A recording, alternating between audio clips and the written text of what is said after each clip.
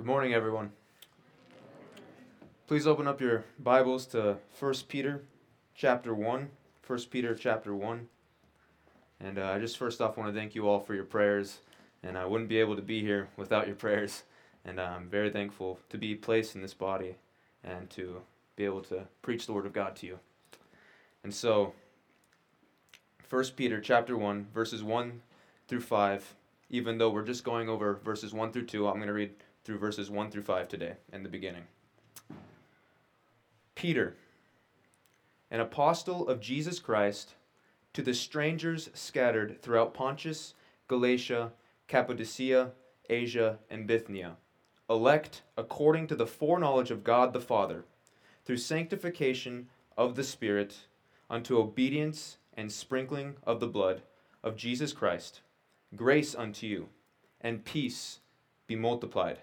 Blessed be the God and Father of our Lord Jesus Christ, which according to his abundant mercy hath begotten us again unto a lively hope by the resurrection of Jesus Christ from the dead, to an inheritance incorruptible and undefiled, and that fadeth not away, reserved in heaven for you, who are kept by the power of God through faith, unto salvation ready to be revealed in the last time.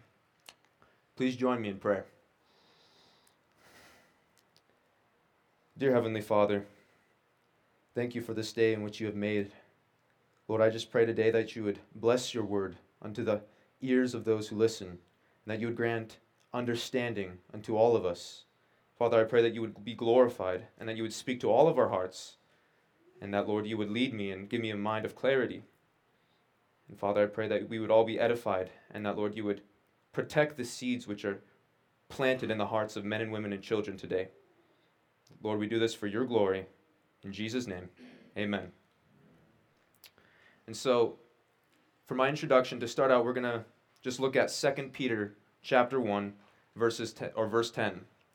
And Peter here, he says, "Wherefore the rather, brethren, give diligence to make your calling and election sure. For if you do these things, ye shall never fall." Ye shall never fall. And so Peter here in the second book of Peter is commanding us to give diligence, to make sure that our calling and our election is sure. For if you do these things, you shall never fall. And what he's meaning by fall is that you can have an assurance built on your calling and election by being sure. Your assurance in this truth will keep you in your hope in the Lord. And so now that we have this in our hearts, we can start with our sojourning salutation, giving diligence to make sure our calling and election is sure. And so in verse 1 of 1 Peter, it says, "Peter, an apostle of Jesus Christ, to the strangers scattered throughout Pontus, Galatia, Cappadocia, Asia, and Bithynia." And so this is Peter, one of the 12 apostles, and he is commissioned by the Lord Jesus Christ. He is sent by the Lord Jesus Christ to who? To the strangers which are scattered throughout Pontus, Galatia, Cappadocia, Asia, and Bithynia. And so who are these strangers? Well, if we look at the Greek, the word strangers is called peripedimos. And this can mean someone who comes from a foreign country into a city or land to reside there by the side of the natives for a temporary time, hence a foreigner. And so in other translations, you may have pilgrim or exiles or aliens. And so Peter is stirring up into the remembrance of the people, the recipients of this letter, that they are not in the place which is their home. They are in amongst natives, a foreign country of people. And so notice here that these strangers are also scattered. They are also scattered. And so this word scattered in the Greek is diaspora. And this is meant for what is converted, this was meant for the converted Israelite in Gentile countries. And it was used throughout the whole Bible in this case. And so if we take a look at John chapter 7, verses 34 through 35, Jesus says, "Ye shall seek me, and ye shall not find me. And where I am, thither ye cannot come. Then said the Jews among themselves, Whither will he go, that we shall not find him? Will he go unto the dispersed or the diaspora among the Gentiles and teach the Gentiles?" And so Jesus Jesus was speaking to the Jews, and if he was going somewhere that was outside of the Holy Land, they were going to use this word diaspora, which was meaning that he was going out into the midst of the Gentiles. And so this was used to designate all those Jews who dwelt outside of the Holy Land in Gentile countries, and it implied that the real home of all these Jews was their Holy Land. But if we look again, or if we go to 1 Peter chapter 2, verses 10 through 11. 1 Peter chapter 2, verse 10 through 11. It says, Peter says, which in times past were not a people, but are now the people of God, which had not obtained mercy, but now have obtained mercy.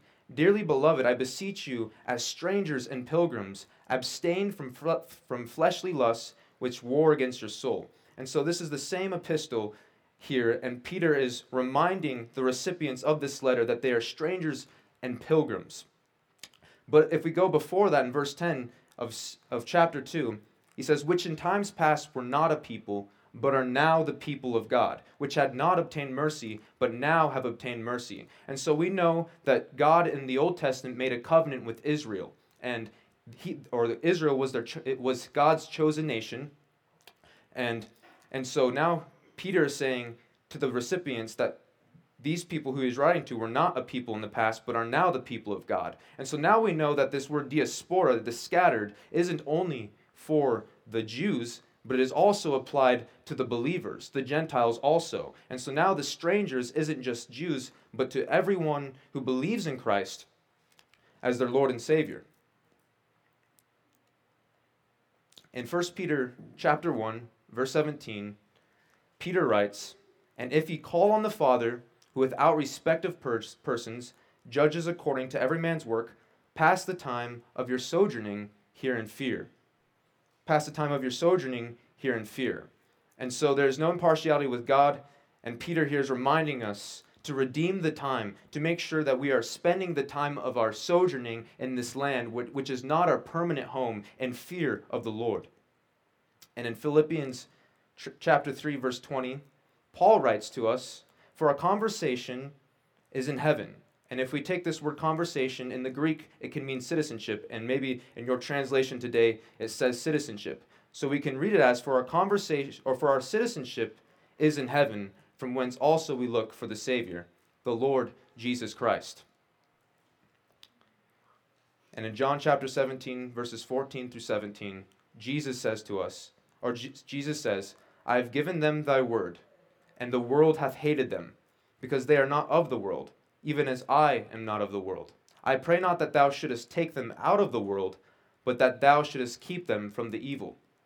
They are not of the world, even as I am not of the world. Sanctify them through thy truth. Thy word is truth. And so we are not of the world, but we are in the world, and we are sojourning here, and we are to sojourn in fear, to make every decision in the will of God. And so Peter shows us three aspects here of our adoption. Peter shows us three aspects of God's adoption operation so that we might have confidence in our adoption into God's family, which is the family of God. And so the first aspect of our adoption operation is election through God the Father. Election through God the Father. And so if we look at this in 2 Peter verse 2, it says, elect according to the foreknowledge of God the Father. And so this word elect in the Greek is eklektos, and it can mean chosen, selected, singled out, or picked out by God individually.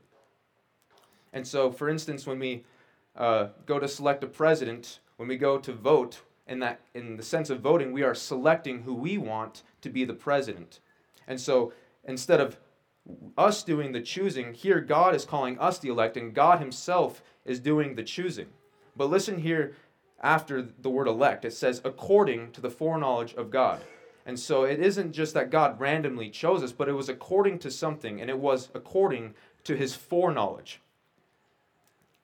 And so before we can get a better understanding of this word foreknowledge, we must understand what it means to really know in the Hebrew and Greek culture. If we were to know someone in the Greek, or this word to know someone in the Hebrew, it was to have a covenant with them, that you knew them. There was a relationship, a foundation there of knowing them. But in today's culture, we might say, like, if we just see someone, we know that person, even though we never really met him. We might just say, I know him because I saw him the other day. But here, this is different. This is an intimate knowing. And so we must know this to understand what this word foreknowledge means. And so this foreknowledge in the Greek is prognosis, which is meaning foreknowing or prearrangement.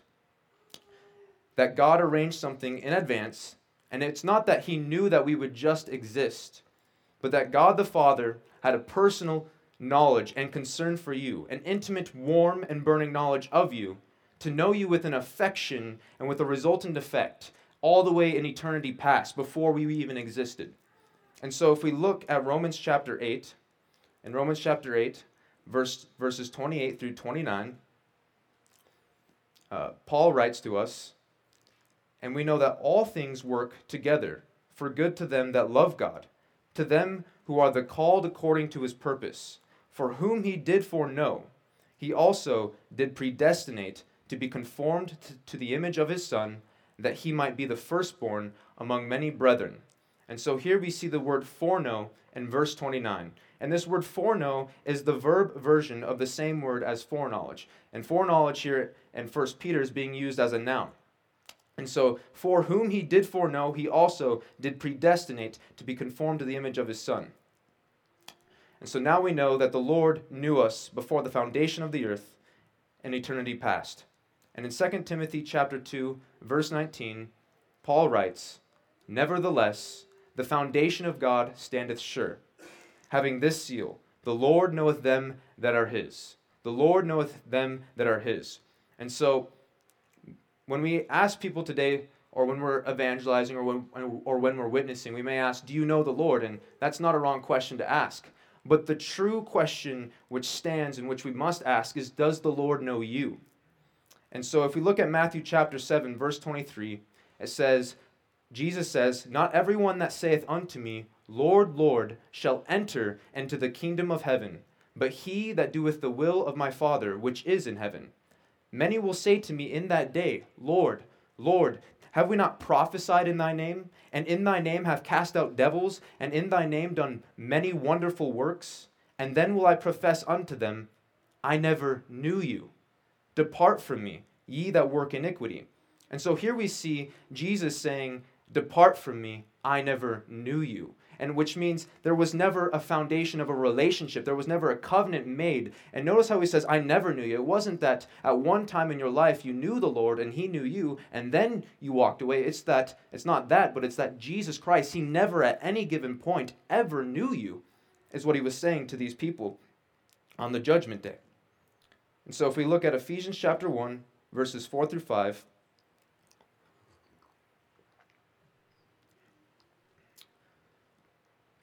Paul writes, According as he hath chosen us in him before the foundation of the world, that we should be holy and without blame before him in love, having predestinated us unto the adoption of children by Jesus Christ to himself. But why did he do this? It continues to say in verse 5, according to the good pleasure of his will. According to the good pleasure of his will. And so in 1 Peter chapter 2, verse 25, Peter writes, For ye were as sheep going astray, but are now returned unto the shepherd and bishop of your souls. And so as I was studying the book of 1 Peter for this sermon, I came across this verse, and it says, For ye were as sheep going astray, but are now returned unto the shepherd. And I began to think, if I was always going astray in my life, how is it that I returned back to God if I was never his? But then I realized if you return something, it already means that you were in possession of something and it's being brought back. And so when it says we're going astray, how is it that we returned if we were always in a state of rebellion against God? It's because it is written from the perspective of God through Peter. According to the Father's foreknowledge, we were already his. even during our rebellion, but it was only a matter of time before we returned to him through sanctification of the Spirit. So God in eternity past already elected us and chose us, and so he saw who were his. And so when we are being brought back and returning to the Lord, that is where we get the returning from. And in Romans 8:28 through 29, Paul writes, "And we know that all things work together for good to them that love God, to them who are the called according to his purpose. For whom he did foreknow, he also did predestinate to be conformed to the image of his Son, that he might be the firstborn among many brethren."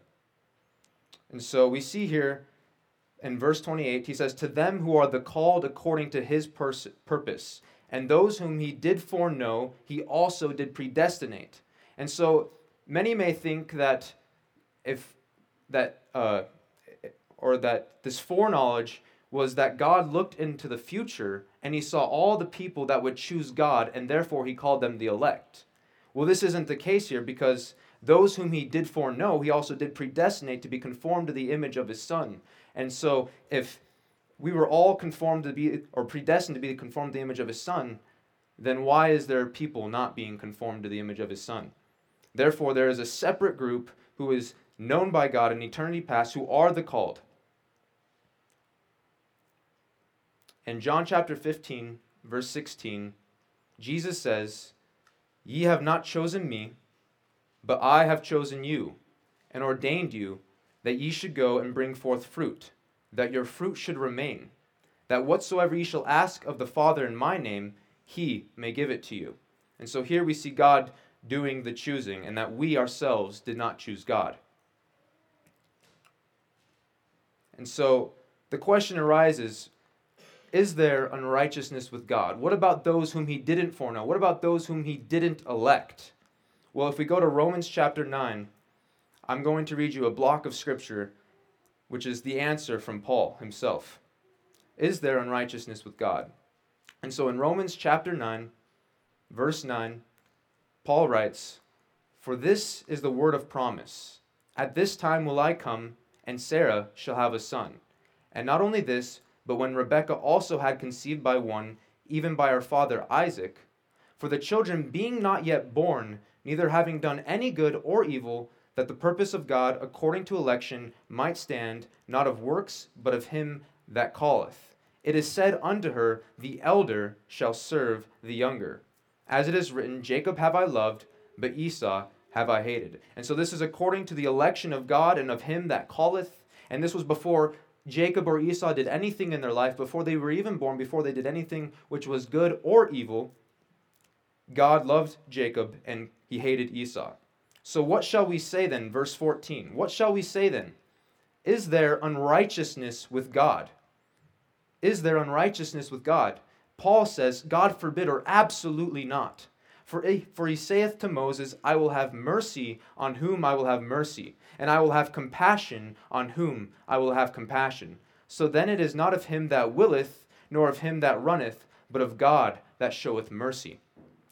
For the scripture saith unto Pharaoh, even for this same purpose have I raised thee up, that I might show my power in thee, and that my name might be declared throughout all the earth. Therefore hath he mercy on whom he will have mercy, and whom he will he hardeneth. Then the question arises, Paul already writing, knowing the questions which is going to rise in the minds of those who read this. Thou wilt say, in verse 19, Thou wilt say then unto me, Why does he yet find fault? For who has resisted his will? Nay, but, O man, who art thou that repliest against God?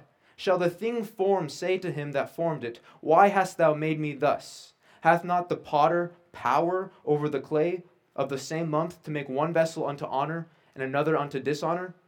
What if God, willing to show his wrath and to make his power known, endured with much long suffering the vessels of wrath fitted to destruction, and that he might make known the riches of his glory on the vessels of mercy, which he had afore prepared unto glory?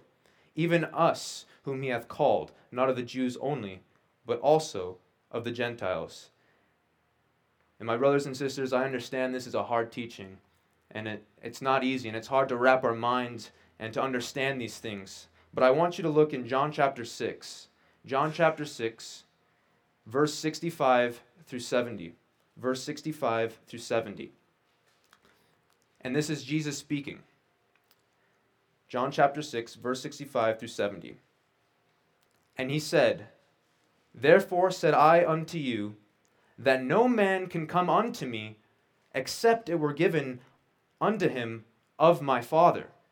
From that time, many of his disciples went back and walked no more with him. And so Jesus is saying to the people which are following him that no man can come to me except it were given to him of my Father. And disciples or people walking with him left and walked no more with him at this teaching. Then said Jesus unto the 12, Will ye also go away? Then Simon Peter answered him, Lord, to whom shall we go?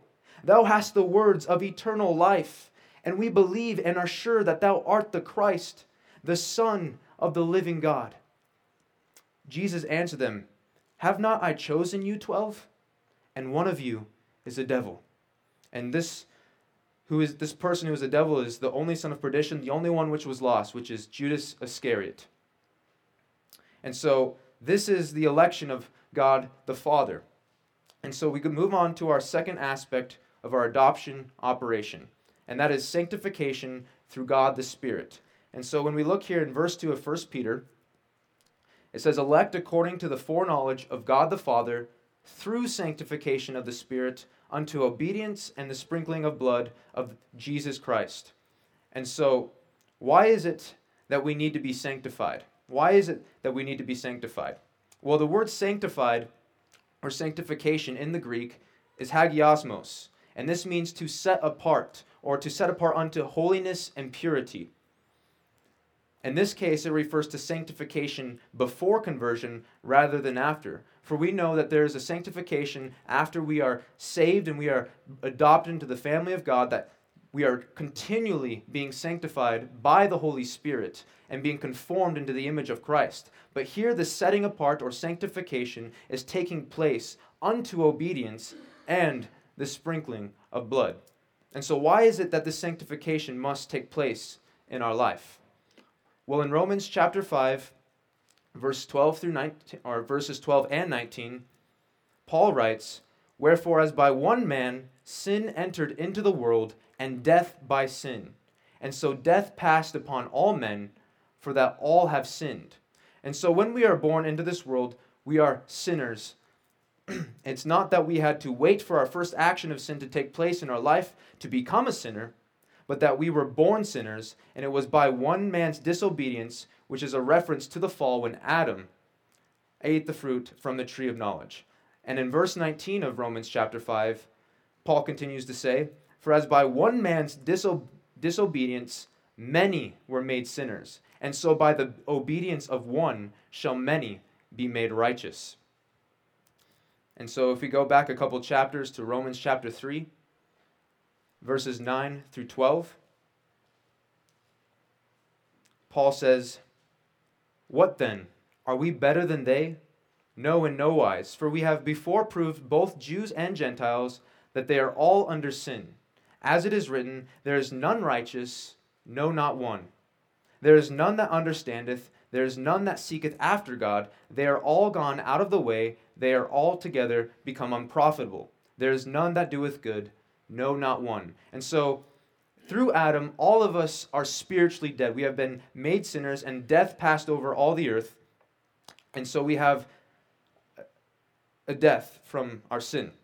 And so, for example, say there's a man on the street and he's been there for 2 weeks, and I were to walk up to that corpse, and I would say to it, you need to get up, you're not looking good, and you need to get to the hospital. He's not going to respond back to me because he's dead. He's incapable. It's not going to do anything. And so the same we are spiritually to the call of God, same we are to the truth of God. We are unable and unable to be able to respond to the call of God unless something takes place. And this is the sanctification of the Spirit. And so we must awaken to righteousness, And so if you want to turn with me to 2 Thessalonians chapter 2, verse 13. Chapter 2, verse 13.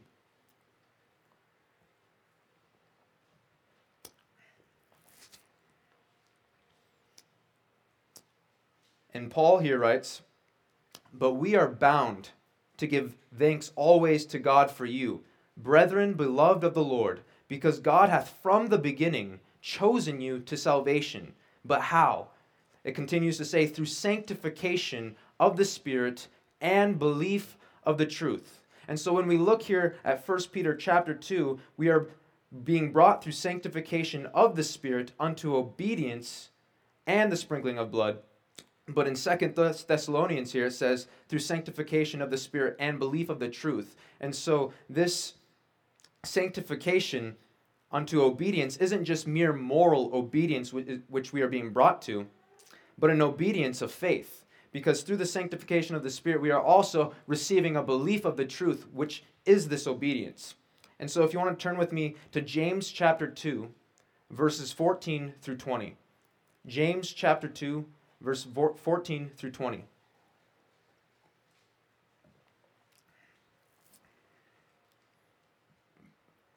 James says in verse 14, "What doth it profit, my brethren, though a man say he hath faith and have not works? Can faith save him? If a brother or sister be naked and destitute of daily food, and one of you say unto them, Depart in peace, be ye warmed and filled, notwithstanding ye give them not those things which are needful to the body, what doth it profit? Even so faith, if it hath not works, is dead, being alone. Yea, a man may say, Thou hast faith, and I have works. Show me thy faith without thy works, and I will show thee my faith by my works. Thou believest that there is one God, thou doest well. The devils also believe and tremble. But wilt thou know, O vain man, that faith without works is dead?" And so, again, we're not being brought into a mere moral obedience, but we are also being brought to a faith, a genuine faith, a belief of the truth. And from this, it brings forth the obedience, and it works. And it's not that our works are what are adding to our salvation, but it's that faith itself is being evidenced by those works which we carry out. And so if you want to turn with me to John chapter 6, verse 37, John chapter 6, verse 37, what does the sanctifying process look like as you are being brought to the belief of the truth and obedience? John chapter 6, verses 37, and then on to 44 through 45. Verse 37 says, "All that the Father giveth me shall come to me, and him that cometh to me I will in no wise cast out." And then on to verse 44, Jesus says, "No man can come to me except the Father which hath sent me draw him, and I will raise him up at the last day. It is written in the prophets, and they shall be all taught of God. Every man, therefore, that hath heard and hath learned of the Father cometh unto me." And so the sanctifying and drawing process is ultimately bringing us to a place where we are going to begin to repent from our sins and to turn to Christ. And so I'm going to give you an illustration. Imagine there's a man who's been working for about 45 years, and he just retired, and he's got all these things planned, all these plans to go travel the world and to spend time with his family. But about 3 months after he is retired, he begins to feel weak. And day by day, he's increasingly getting more weak and more weak. And so about 4 months after being retired, he starts seeing these bruises on his arm. And so he immediately goes to the doctor to figure out what is going on with him. So he's in search of a diagnosis. And so the doctor sees him and requests to the man that he needs to take his blood results to see what's going on. And from the blood results, he sees that they need to do further examination because it's not looking good and his blood levels are very high. And so they do further examination and they realize that he has cancer. And the doctor says, "I'm sorry, sir, but this is stage 4 cancer." And so this man, knowing he just retired, knowing he has his whole life to be with his family and to do other things that he planned, gets this terrible news. And so he begins to weep, he begins to mourn. But then the doctor says, fortunately, in your case, there was actually a cure that was just made for your specific cancer 2 weeks ago. And if you just take this cure, you will be 100% healed within a matter of days. And so the man begins to just be filled with joy and rejoice because of this news in which he heard. And so the same as us, as we are in this world, we are planning to do things in the world, to do what we want, have all these things set in our minds, not knowing our state, not knowing what could be in us, not knowing the things which must need to take place in our life. And so what the Holy Spirit does is he begins to draw us to the Father, or draw us to the Son. And he begins to show us ourselves. He begins to convict us of sin, show us of our sinful nature. He brings us to the law of God and shows that we are in need of a Savior and that we are sinners and worthy of hell. And so as the Spirit begins to draw us and bring us to the Lord, he begins to show us our diagnosis. And then from that diagnosis, we can see our need for the Savior. And so he convicts us and brings us and helps us to see our sin. And then he opens our heart and shows us the truth, which is the Lord Jesus Christ, who is the Savior of the world, who will forgive of all sins to those who believe and trust in him. In Acts chapter 16, I have another illustration about Lydia. Acts chapter 16, verses 6 through 15. Verses 6 through 15.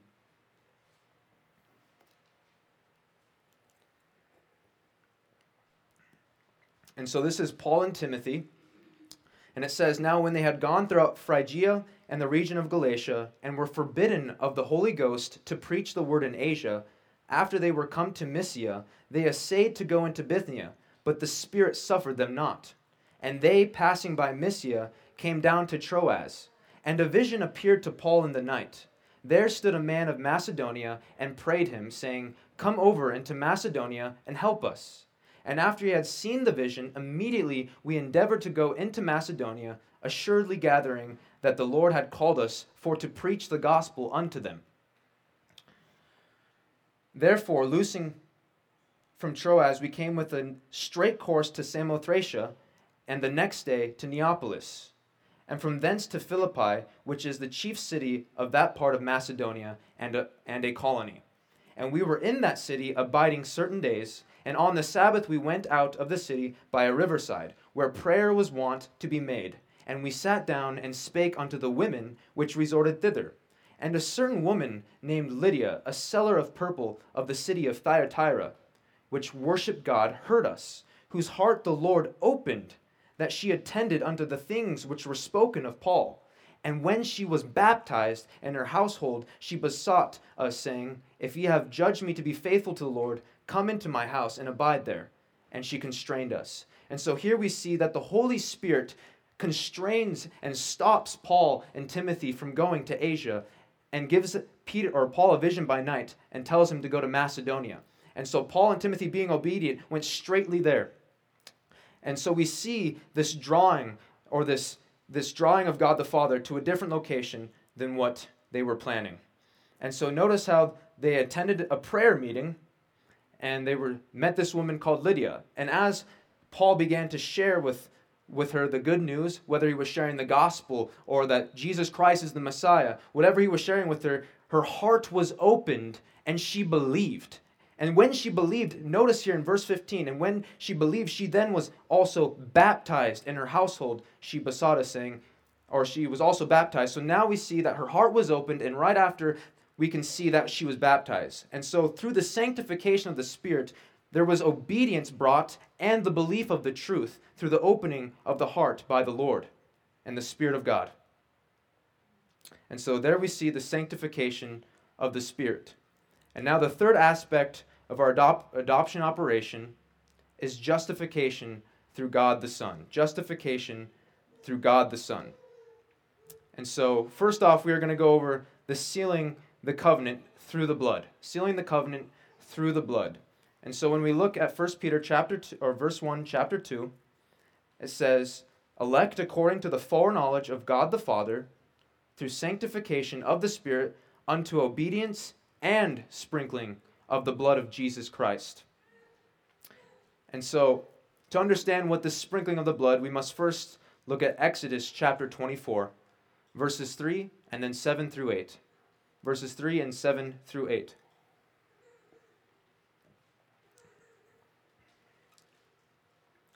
And Moses came and told the people all the words of the Lord, and all the judgments. And all the people answered with one voice and said, All the words which the Lord hath said we will do. And verse 7 through 8 continue to say, And he took the book of the covenant and read in the audience of the people, and they said, All that the Lord hath said will we do, and be obedient. And Moses took the blood and sprinkled it on the people, and said, Behold, the blood of the covenant which the Lord hath made with you concerning all these words.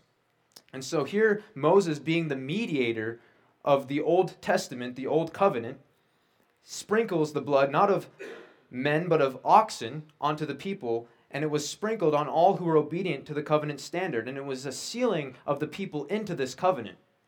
But now if we look at Hebrews chapter 12, verse 24, it reads, And to Jesus, the mediator of the new covenant, and to the blood of sprinkling that speaketh better things than that of Abel. And now we have the new covenant, and Jesus is now the new mediator between God and man. And he is the one who now brings forth the blood and the sprinkling to us. And so Jesus seals the new covenant in his own blood, which is applied to those who obey Jesus Christ through the sanctification of the Spirit unto obedience, so that they are brought into relationship with God.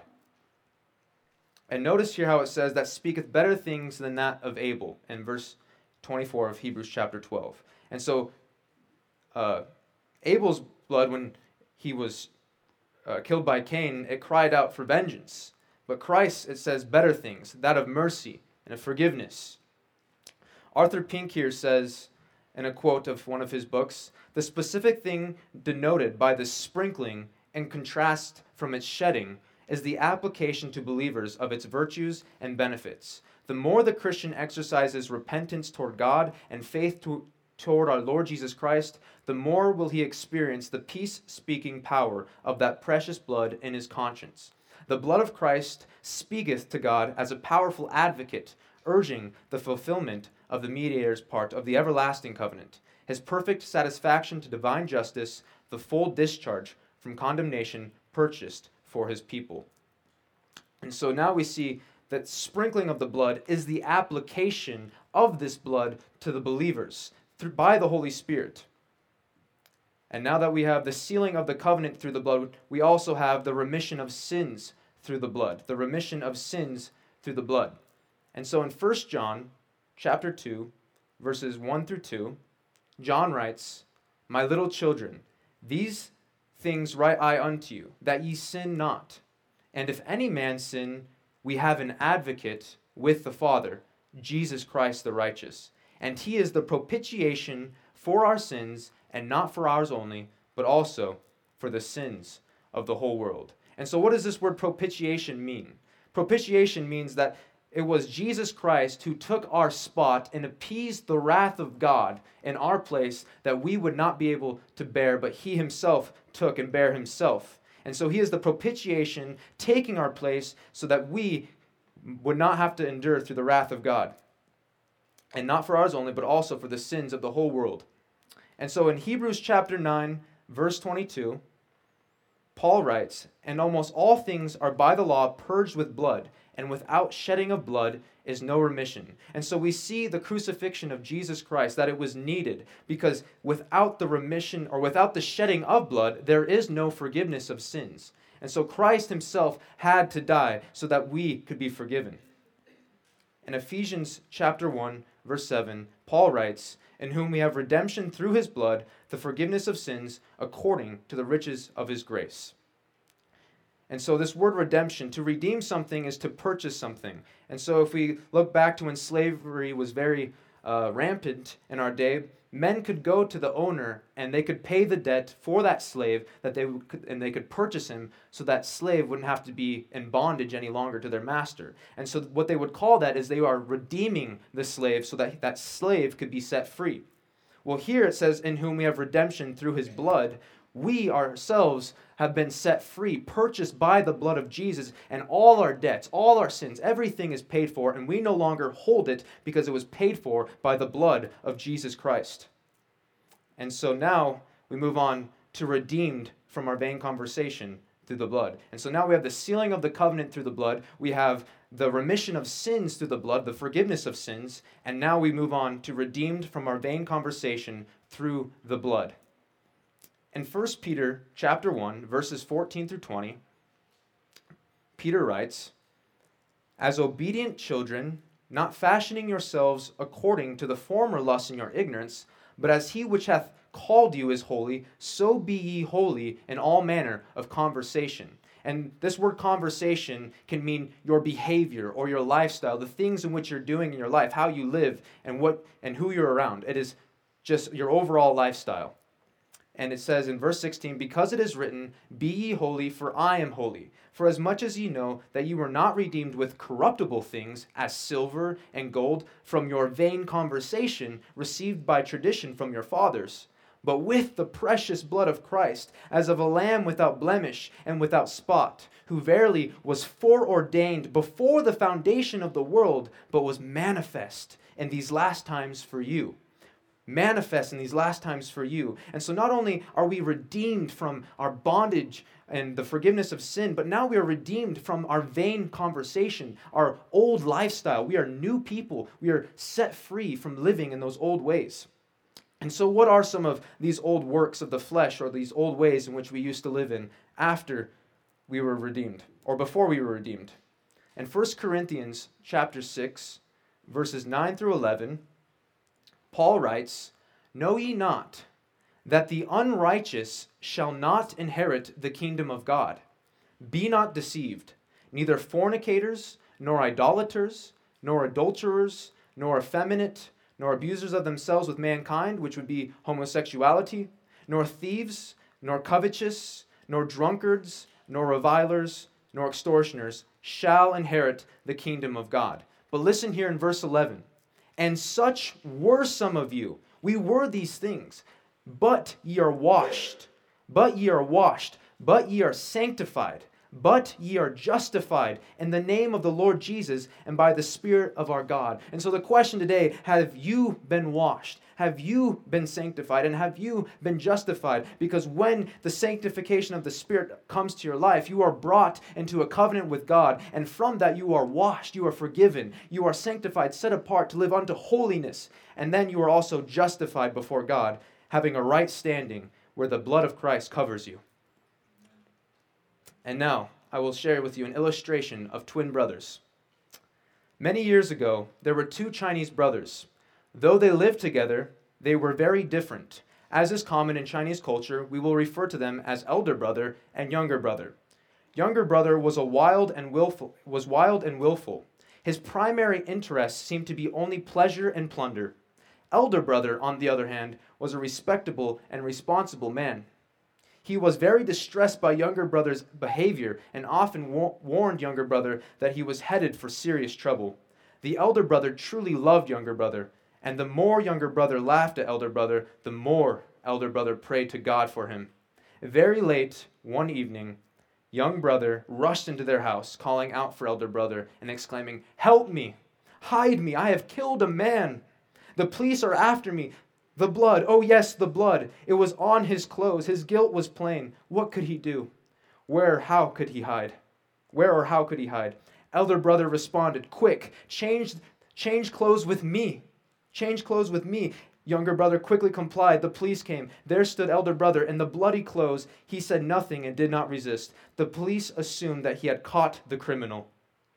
Trials were shorter in those days, since elder brother said nothing more than what was required and said nothing to defend himself. His trial was soon over, and the judge condemned him to death. However, the evening before his scheduled execution, he asked his jailer to provide him with the material to write a letter and to promise to deliver that letter after his death. Something about elder brother appealed to the jailer. He agreed to provide the necessary materials, and he promised to arrange for the letter to be delivered after elder brother's death. The next morning, elder brother paid the penalty for younger brother's crime. A little while later, a messenger knocked on younger brother's door. Fearfully, he opened the door and accepted the letter. Then younger brother opened the letter, and he cried out as he read it. What did it say? The heart of the letter was this message: "Tomorrow, dressed in your clothes, I will die in your place. and you, dressed in my clothes, will live a righteous and holy life in my memory from now on.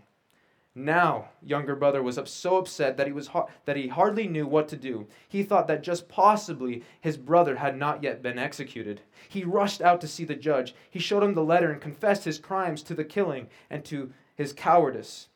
But the judge told him that his brother had already died in his place, seeing how the law had been satisfied by such a sacrifice of love. The judge declined to press any further charges against younger brother. Younger brother was free. But at what a price?